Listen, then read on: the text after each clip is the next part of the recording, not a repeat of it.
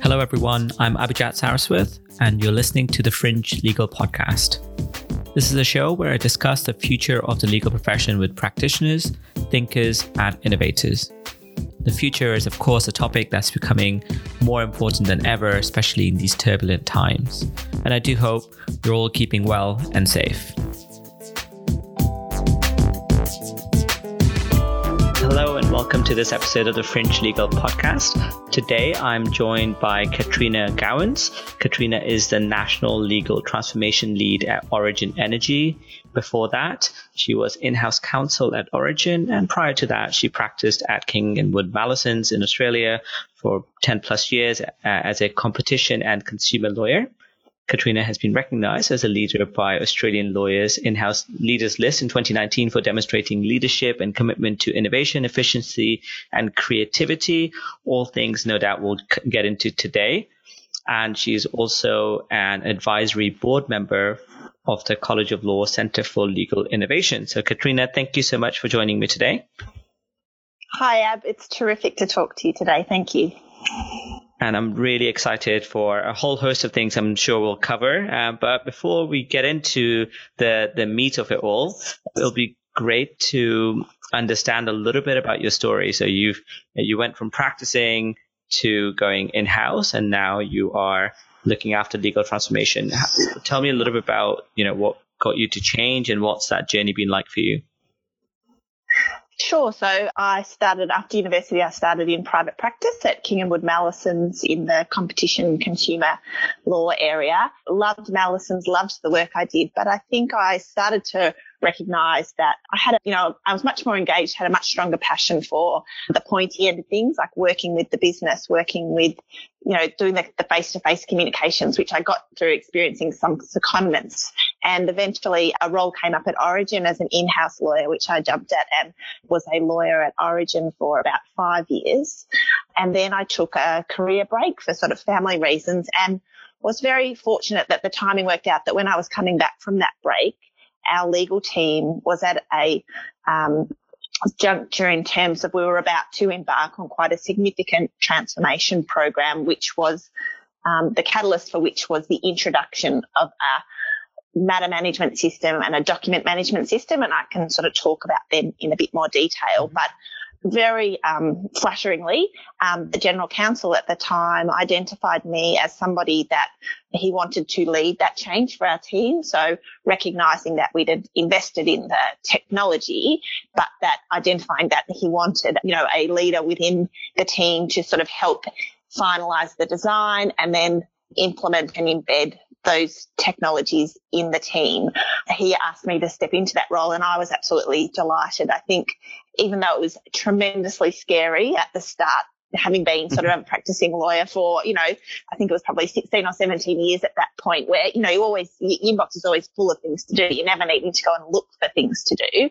I was essentially given, it wasn't a blank page, but it did have about 4 or 5 bullet points on it, and that was it.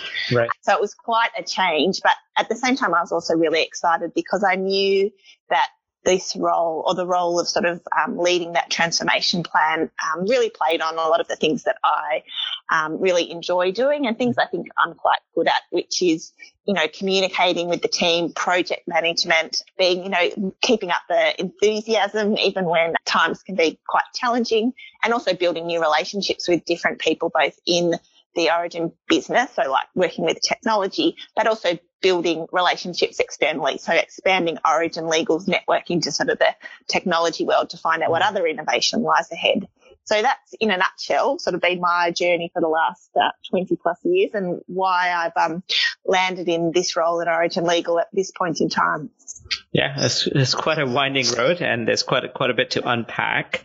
And we'll certainly get into the transformation projects and things that happen after that. But one of the things I've recently been thinking about, and it's really interesting to see that you got exposed to some of this stuff early on through secondments, is as you went from working in a law firm to in-house. What were some of the things, especially, sort of 3, 4, 5 years of practicing in-house, what were some of the things that stood out to you in terms of delivery of legal services to you from the in-house point of view, right? So to you as a client of a law firm, what were some of the things that, thinking back to when you were at a law firm, that you were like, oh, it would have been really good if I did that different, or if I sort of paid a little bit more attention to it, or, generally you would wish that lawyers certainly keep in mind how that happens. And the reason I ask this is oftentimes, regardless of what your role is, it's not something that is top of mind for everyone on how the information and the service is going to be used after delivery, right? People are so focused on the delivery of something, whether it's legal service or something else, that they don't actually think about what will my client do with that information. So I don't know if you had any thoughts around that. I'll probably there's two parts to my answer. So the first thing, I guess, when I was in private practice, I think you absolutely take it for granted. I was very fortunate to be in quite a big law firm. So there was a significant investment in technology and sort of strategic thinking by management.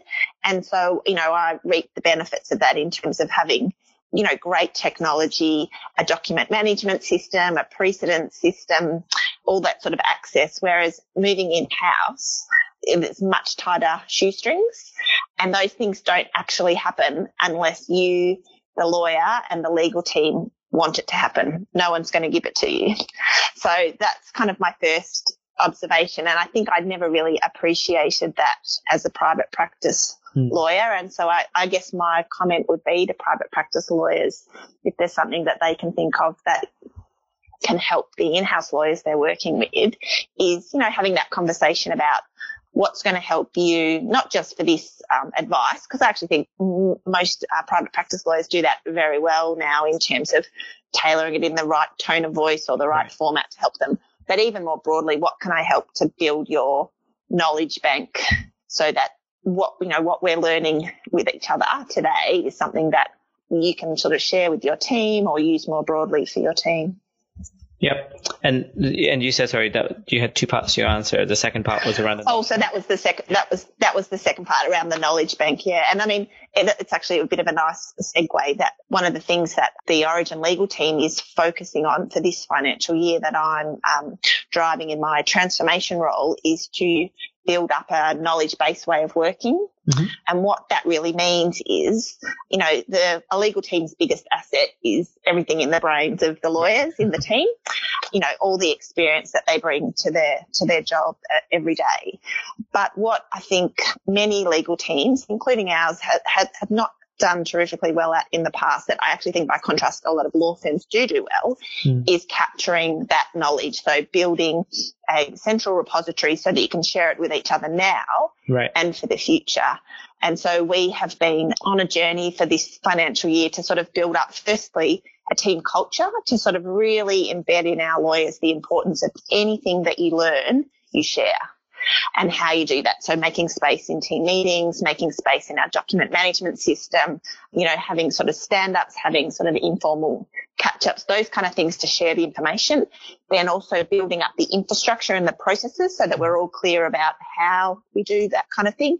And then turning our minds to the population of our knowledge base. So have we got the right precedents? Have we got the right guidance notes? And, that's all informed by talking to our business clients, because where we want to get to is somewhere where the lawyers have got the confidence in they know what our teams advised previously, and they can, go to that as their starting point rather than reinventing the wheel, and, look good in their job, get on with the value added work rather than just the reinventing the wheel. Yeah, and I think that's such an important point, because oftentimes in practice it becomes so much about ensuring that you're instilling the right systems and processes, right? So that's a lot of the technology part. But as you said, so much of what lawyers do is just in their brain. How do you actually help capture that tacit knowledge?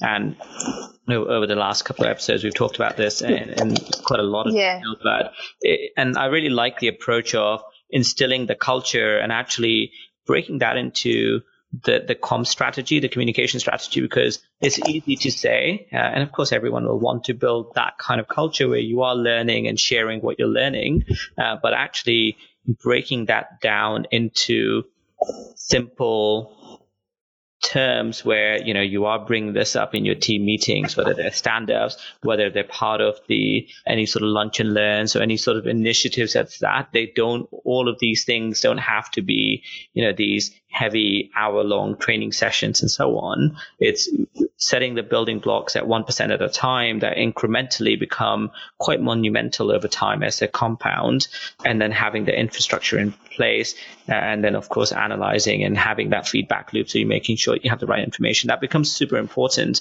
So was this part of the significant transformation project that you guys started when you were brought on to lead the? It was. So it's kind of I call it like the phase 2 of that. So, I mean, we can talk about the systems in a minute, but we recognised once we had these systems in place, it really is about how you use them.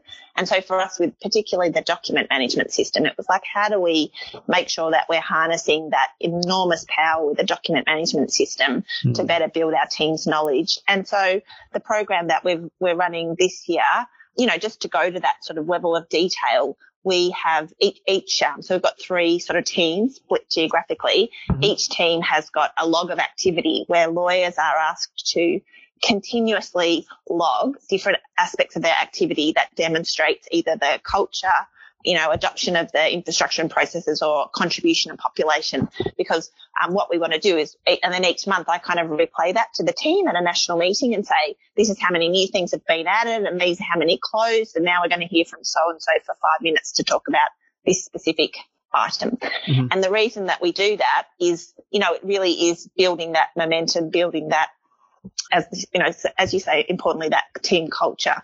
And for us, I mean, it's more than just the talk and just the doing. We've actually put our team business objectives and our bonuses behind this. So we are putting our hand on our heart and we're saying we believe in this so much that we are going to commit to this plan for the financial year, because we can see that it's absolutely fundamentally of value to our legal team and also to Origin more broadly, to try and capture this knowledge and use it more meaningfully.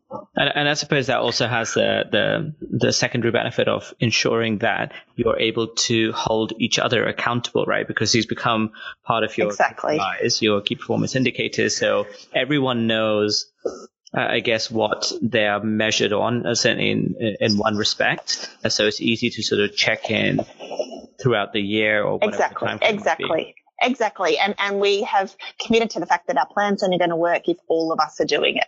So, even you can't just, it's not 1 or 2 people that are going to do the heavy lifting. We're saying we all need to have this shift in the way that we, engage in this knowledge-based way of working. And, we call out different people that have done it well. We call out people that may need support or guidance in a particular area. So we're all on this sort of journey together.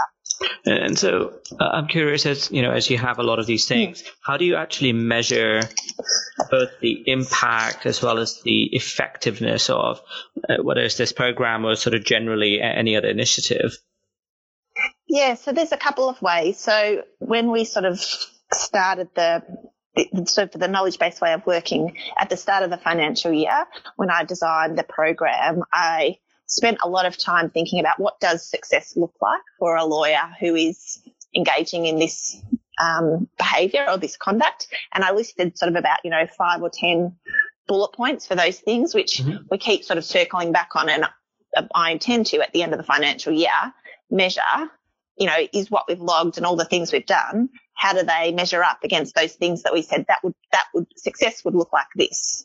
So, it sounds subjective, and I guess it is, but it's still measurable in terms of this is what we said we were going to do, because we determined that was going to drive what we wanted, and then this is what we've done, and kind of look at the 2 things.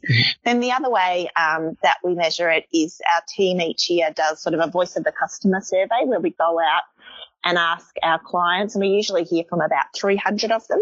Wow. To give us feedback on how they think we've gone for the financial year. And part of those questions talk about like the quality of our advice, effective communications, sort of how we manage risk in solution-based mode. So the ratings that they give us, I think, also answer to how effective we've been at using that knowledge-based way of working to provide or continue to provide quality legal services to our business clients. Yeah, and that's really awesome. I really like the voice of the customer survey, and the idea, I think, is something that a lot of businesses can certainly implement, and you're getting a pretty wide sample set, and it's really not very hard. I suspect maybe there's probably a time factor for some teams that they are, don't have the time to design the survey. But I mean, ours is, I think it's all of about 7 or 8 questions, and then it's actually just a lot of verbatim. So we give all of our clients a lot of opportunity to comment, and that does take time to work through. But actually sending out the survey itself is relatively simple. And once you've done it for a few years, you get a good sort of benchmark and trend, so you can see how you're tracking. And we, again, use that as a team business objective for KPIs as well, what our score is in that voice of the customer survey. So, again, it commits us all to engaging in conduct and behaviour that supports a good outcome in that metric too. Yeah, and I think you beat me to it, because my question was going to be if you sort of track it over time, and as you said, we do. You start seeing trends from it, which is really important, because if you start making changes to business strategies or anything else, like in different sort of knowledge-based ways of working, then you can see the impact in data terms as well as anecdotal evidence as well. That's right. And I mean, the verbatim is, really where you get the richness and the quality, and probably things that we resolve. So if there's a concern that someone raises or an issue, then we'll use the verbatims to sort of help tackle those specific problems. But the metrics themselves are fantastic. And I also think they give our legal function, that quantitative data to take to the business, with a scorecard, so that it's not like the legal function sitting there, as an outlier when you kind of come to sort of corporate reporting. So we're kind of, in the tent now, because we have a scorecard and we have metrics, and we can sort of participate in those kind of conversations, whereas perhaps historically legal teams didn't come to the party as much in that respect. Right. Yeah. And then so one of the things which I guess loosely ties into this, might be a good anyway, is you talked about in the past, you've talked quite a lot about, that there's a lot of firms, companies, whatever it might be, they tend to spend a lot of money in getting technology, and that's important, but often not as much money is spent on the change management aspect of it, the training aspect of it. And one of the things certainly I've found in my experience is technology is, of course, something that has already become a part of everyday life, and it becomes a part of everyday professional life. But in terms of I guess the legal profession, it really is just a platform that becomes a catalyst for transformation. And as you work with teams over the past, as you think about this now, how do you tend to approach that change management aspect, right? So, and you can maybe talk about the large project you had in the beginning. How did you make that more appealing and more bite-sized for your users? Sure. So, I mean, you sort of stole my thunder, but it's something that I always go on about, is in terms of, there's so much incredible legal technology out there these days. But my caution to everybody is always, think about what you're spending on the technology, but then also think about what you're spending, both in terms of money and time, in terms of the implementation and the adoption of that technology, because the measure of success isn't the software, it's how your team adopts it and uses it. So that's where your focus should be. And so if I think about the Origin legal matter management system, so the matter management, the document management system, which we adopted, which was a massive step change for our team. Like, we were coming from a place where we were very manual in terms of, we sort of ran matters in a spreadsheet that got updated monthly and was sort of double key entered into Oracle. It was, quite old school, and we didn't have a document management system. Lawyers kept matters either in their inboxes or on a shared drive, which they could only access when they were in their local office. So, the minute that they left the company, could become quite tricky to access all of those resources. So what the change looked like for that piece was really upfront thinking about firstly a vision. So, it's probably not a comfortable place for lawyers, but sort of this visioning purpose. So why are we actually investing in technology? Why are we moving in this direction? And so I did spend quite a bit of time designing a vision for our transformation program, which for us was essentially around wanting to be more collaborative, focus more on what matters, and get better outcomes for Origin. Right. But it's really important, I think, to spend that initial time on the vision. So the why are we doing it? And then the next sort of stage for me was then saying, the technology that we were adopting was really just a tool to get us on that vision. It's not the solution, because we're the solution. Like, how we use it is the solution. But here's the tool that we're going to start with for us on our vision. And so then there was sort of a lot of planning. So I think sort of the next thing is really being quite fastidious, really detailed oriented about planning some more, having a communication strategy, thinking about how you talk to different lawyers, if you email them, if you have weekly stand-ups, if you do this, if you do that. And, I learned quite early on, for example, that sending emails every day just didn't cut through because the lawyers never read them. So, using different channels to communicate the change that's coming is very important, and being quite sensitive to the audience. And that's sort of my next point, is thinking about the audience, because, you're going to have change champions in your audience. You're going to have people that are very reluctant, and then you're going to have everybody in between. And so it's thinking about what level are you pitching the change at, how are you harnessing, I guess, the benefits of the people that are the change champions, and how are you supporting the resistors. Right. So I found I spent a bit of time thinking about that and working with sort of local managers to help identify, those people and make sure that we were maximising, I guess working with people in the right way. And then I think the biggest learning is really in terms of then embedding a change. It's really keeping on sharing learning. So where there were things that changed along the way, or that we were doing something, I would be very public about saying, I've learnt this, or I don't think we did this right, so now we're going to try it this way. So be very public about, learning, and be public about the mistakes that you've made, and then keeping on sort of closing the loop. So I also spent a lot of time, once we'd launched our system and sort of trained our lawyers and we started in it, going around and sitting down and saying, right, where are your issues? Give me your issues. And also, what are your ideas for improving it? And I logged them all. And then as I sort of slowly worked through them all, I kept closing the loop, either directly with the lawyer or with the team. And I'd say, I fixed this problem now, or I'd let everybody know we're making this change to our system because so-and-so saw that this was a great idea or a gap in the technology that we had. And so then where that gets you to is, I think, somewhere where the team actually owns the technology, right, and they really are thinking about it's theirs. How do they continue to maximise? It's got a very open dialogue about continuous improvement. Everybody knows that it's never going to be 100% perfect. Technology never is, but everybody's got a very, forward-looking approach to how we're going to use it, and, keeping on, that continuous improvement cycle. So that's how I kind of approached the change management piece for that technology solution. And that was the journey, that arc that I've described. I mean, it's effectively still going on today. Like, we still make changes to our legal matter management system, but essentially the heavy lifting, the bulk of it was sort of over within about maybe 6 to 9 months of launching, but that's quite a big time span.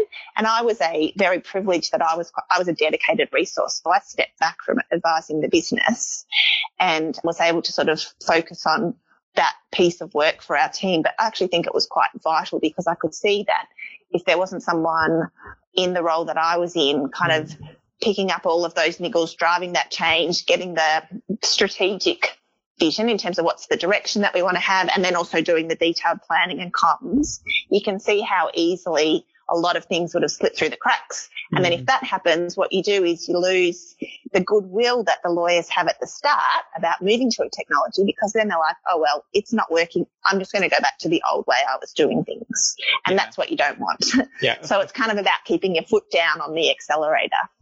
So I guess a couple of things. There's so much information there. It's really interesting because as you were talking, one of the thoughts that came into my mind, which maybe I'll form into a question, we'll see how this goes, was, this dichotomy of just being able to get whatever your planned implementation is, the project is done as soon as possible, versus the juxtaposition of the change management aspect taking some amount of time, right? So just managing that. And I think a couple of points that you talked about is just having those sort of high level objectives around collaboration, focusing on what matters and having better business outcomes for Origin. Those are super important. I do like the terminologies, which I'm certainly going to steal for the future of change champions and supporting the resistance. Mm-hmm. I think that's really helpful. Yes.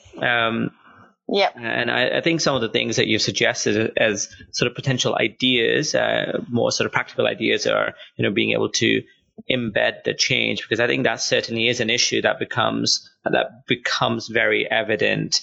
Maybe some way through. It's not something that will be immediately obvious, but maybe sort of 20, 30, 40% into the project, you start thinking about, well, okay, things seem to be working as we expect it to be, or maybe how we hope for them to be.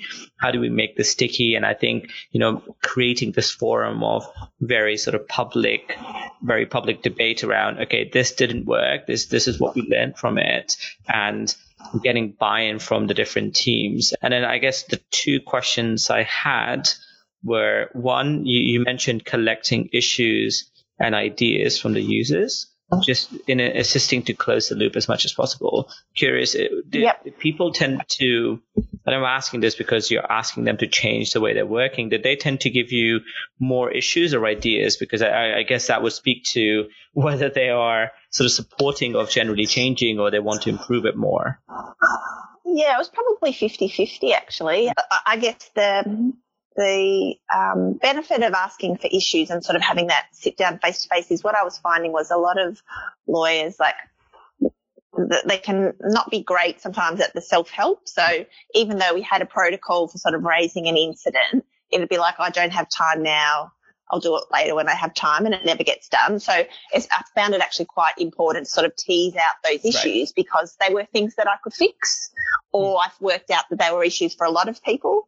And so that was very important. And I did, get a lot of people that had very genuine issues that we needed to solve. But, sure. 50-50, I would say at least the same number again had enhancements. And not to say that we could action them all, right, but there were a number that we could take forward. And I think they were just as, they were really interesting to talk through. A lot of our lawyers obviously come from different law firms, different companies, and so people bring with them their own experiences, or, why don't we do this, or have we tried this, or it would be much easier for me if you did that.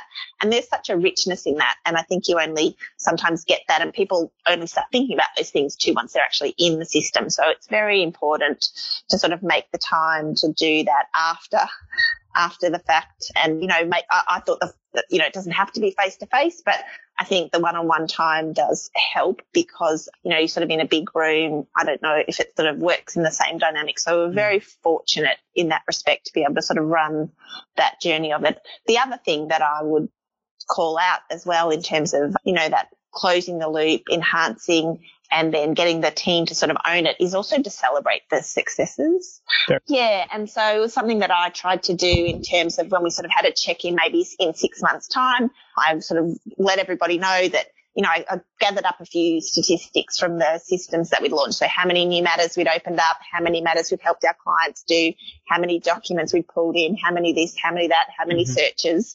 And so, that was really pleasing to sort of put up and say, guys, we're in it now. There's a momentum happening. And then sort of at the 12-month mark, it was like, can you believe it? It was a year ago, and how different things feel.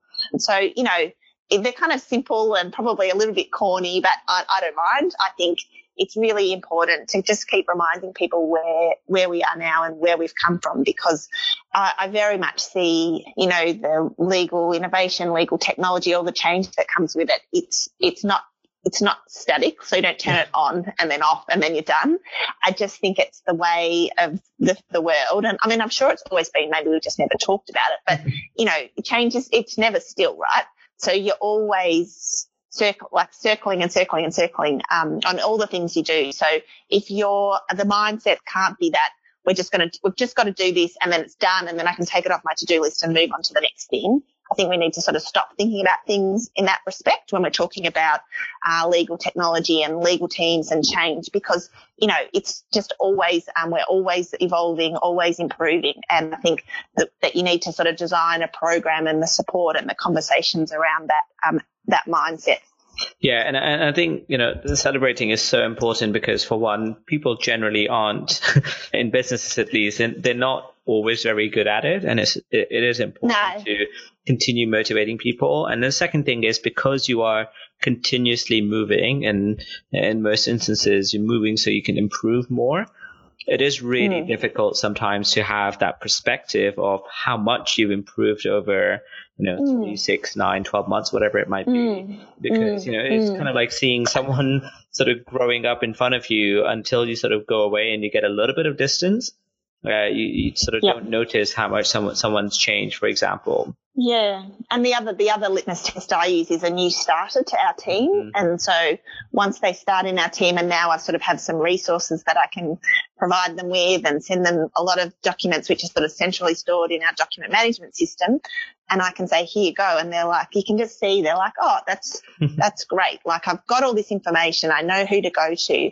And I sort of, they're my litmus test in a way. If things sort of go relatively smoothly for them, and I compare it to, you know, what may have been the experience before we had all those systems in place, I think that's very pleasing as well. Yeah, and the other question I had was sort of which goes around resourcing as well is, you know, you mentioned during this project you were a dedicated resource, and that sounds like a wonderful position. That will likely not be the position that a lot of people will find themselves to be. So what do you think are some of the ways to sort of mitigate that? Because, and I ask this because there's always otherwise a fear. I agree. Focus on delivering client-focused work, and rather than, you know, focusing on change management or transformational work. Yeah, absolutely. And I mean, the Origin legal team, and I sort of didn't really introduce the team that I work with at the start, but we've got, I think, about 25 lawyers and probably 20 FTE in Australia, which by Australian standards is quite a big in-house team. Right. And as I also made the point, you know, we'd had heavily invested in the technology for the legal matter management system. And so it was proportionate. My time and effort was sort of proportionate to get the value out of that system. But for teams that are smaller or don't have the budget, I guess, to get a dedicated resource, a few of the things that I have suggested or think could work, you know, if you can have a person in your team, even if it's for a month or two, just step back from the legal work, that can be one, you know, short-term fix. Then the other option is, and we sort of do this as well in our team as well as my job, but embedded in your team KPIs and your bonuses, because nothing sort of motivates people like, you know, this is your job. And if it's, you know, 20% of your salary, then you should be spending 20% of your time. So if you work 5 days a week, that's 1 day a week that you should be working on. And, you know, that's kind of quite a logical way to think about it as well, in terms of making sure that people's time is allocated to the way that the team has decided to set up their budgets. And that's very much, I should say, leader driven as well. So I think, you know, it's up to the partner or the general counsel to set that expectation as well, and to make sure that they're sort of checking in that people are spending that time that you've committed to on those sort of projects and resources. Because you're absolutely right, day jobs, you know, get in the way. Clients have deadlines, but where I come from is, you know, if you've committed to this sort of change, this program, the change that you're doing is for the betterment of the business. And we have a great Origin value that we sort of work with, which is one Origin, one team. And so that means that the values and the programs that we run as a legal team need to benefit all of Origin. And so I need to be convicted, you know, have conviction that what we're putting our time into is really going to help the business. And it kind of circles back to the point I made earlier about having a vision for the change that you're doing. And so when I designed the vision for our team, I spent a lot of time both by myself and then when I was talking to our team, mapping our vision for our program with our corporate vision and values to make sure they were aligned. Yeah, and that really resonated. Yeah, and that really resonated. And what it meant was I was 100% convicted had 100% conviction that what we were doing was for the betterment of Origin, and I could send our team out and our lawyers out to say, we need to take this time to do this for our team, even though it looks like it's an insular sort of project that we're working on. It's actually for the better of Origin. Intertwining it to your sort of core business values certainly gets you buy-in from those outside of the team, and all the other things that you talked about. I think there's a really good practical approaches because there's always a battle for resources and time, and trying to balance client deliverables with everything else that you need to be able to get done. Yeah, and I guess where we were coming from was we hadn't had sort of a dedicated practice manager or, knowledge manager, someone in the role that I was in for about 5 years. Someone we had previously, they left and we didn't sort of backfill that role. And so what that meant was that just a lot of stuff wasn't getting done. And I think where we got to was that we really wanted to invest in ourselves because there were things that were starting to slip. And so, you also have to think about what do we need to do to invest in ourselves to make sure that our team is, I guess, fit for the future and can be part of, the future for the company and for the legal profession. Yeah, very much. And actually, that's a perfect segue. So at the start, in the introduction, I mentioned that, you're part of the Center for Legal Innovation, the advisory board. And actually, as you were talking previously, you mentioned how, by Australian standard, Origin is a relatively big in-house team. So I think 2 points I would like to sort of go into as we move into the closing of this. One is, in your opinion, what's kind of the state of the in-house legal world the scene within Australia? Yeah, so Origin is a bigger team, but by virtue of now my role with the Centre for Legal Innovation and also, I guess, just talking to peers in other companies, I think that a lot of in-house teams have a great awareness now. I think there's a real there's a lot of articles, there's a lot of knowledge out there about legal innovation and legal change. But I think people are still probably a little bit unsure about either where to start or even finding the budget to do it. There's a little bit of not paralysis, but I think, it can be a real challenge about sort of rolling up the sleeves and thinking, what should we do? Where do we start? There's so much out there. So I think the best part of legal innovation for Australia in-house legal teams in particular is still to come. I think there are some standout companies that have done amazing things. And I think for us at Origin, I think we're quite lucky, quite well placed now with our legal matter management system in place to sort of go to the next level. But I think on the whole, I think we're still in a very learning, knowledge sharing phase. Yeah, I agree with you. There's so much out there. And one of the challenges tend to be, what should folks really focus on initially that will have probably the biggest impact or maybe the lowest hanging fruit? What kind of helped you? And, I don't know if the CLI aspect of things helps with this. How do people get guidance on, what are some of the ways to start with joining, CLOC or something along those lines? So there's a lot of things out there. Yeah, CLI, so the Centre for Legal Innovation is a terrific one to follow, and they really are. I mean, they're geared for the whole of the legal profession, but they do tailor a lot of things for smaller in-house, smaller law firms. So they run a lot of great like sandbox series and spotlights and, lunchbox sessions, which I think are a great way to sort of roll up your sleeves. The other observation that I'd make in terms of just when I think about legal innovation and technology is I always I can see now from hindsight that putting things like a matter management system in place I now see as really basic hygiene for any in-house team. And there's some very easy to use off-the-shelf products available that, they're kind of very well versed now in rolling them out to in-house teams that, if in-house teams don't have them, I would strongly encourage them, because I think once you have that, then you've got some data about your matters, and then you can sort of go to the next stage of legal innovation, which might be, where you can sort of start to see where there's like lots of low-hanging fruit and, areas where you can triage legal questions that are coming in or automate workflows. So I think that's sort of a great place to start as well. Yeah, awesome. Yeah, and I couldn't agree. I think it's easy to really focus on, the shiny things, like yes, machine learning systems and all of these things that get a lot of publicity, and for good reason. Yep. But I think really you should do a bit of a introspective and see, look, do you have the foundation set, and do you have a DMS, do you have a practice management system, do you have all of these processes built in before you put in the tools? Because as you said, right, the tools are a way to achieve something that you are doing in a better, faster, more efficient way. Of course, yeah, that's right. And I mean, there's no denying that, we'll get to a point with AI, but even for our team, we're still a long way off that. What I do talk to my team about, and we are sort of doing more of and looking to move to more, is what I call either workflows or automation.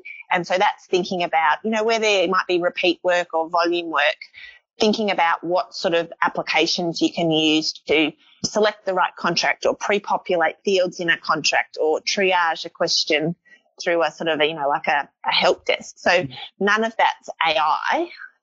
All of that is the lawyer's brain designing the right questions, the right decision tree, the right workflow. But it is automation in that it gets you, in the right direction in terms of eliminating, even if it's the 1%, it's still eliminating 1%. In time, things like that will move to AI, but I think for most Australian firms, that's still a long way off the AI stage. But when we can certainly make a start now on the workflows and the processes and automation. Yeah, and I think the exercise in itself is so valuable. Just thinking through, what work or what types of work or workflows can be automated. Answering just that question will probably help you prioritize, what is higher value to you versus sort of high volume, low value work that you should try and find a way to automate somehow. Yep. That's right. Yeah. Perfect. Okay. So I'm conscious of your time. I guess in closing, a couple of things. If people wanted to get in touch to continue the discussion further, what's the best place for them to find you? The best way is probably on LinkedIn. So if they search under me, Origin Energy. So I'd love to hear from anybody, see what they're doing as well. And I'm always happy to chat to people over the telephone, or if they email them in Australia, have a coffee with them. Fair enough. And then I will certainly link to the LinkedIn on the show notes as well. And then lastly, is there any sort of last request in closing of the audience? Anything you want people to think about a bit more, or any sort of parting words of wisdom? I think it's probably the things that we've covered off today, Ab. So it's really just thinking about the human side of legal innovation and change management. And I would really just encourage people to continue to think about, not just looking at the fancy technology when they get a demo, but looking at the lawyer's eyes and how they light up or how they react or how they engage with that technology. So I think that's to date not been a focus, but that's where I think everyone should be looking as we sort of move into the next stage of legal innovation. Fantastic. Yep. Keeping it fully human as you look at technology. Thank you so much. Yeah, that's right. Yeah, pleasure having you on. Thanks, Ab. Have a wonderful day. You too. Thank you very much for your time.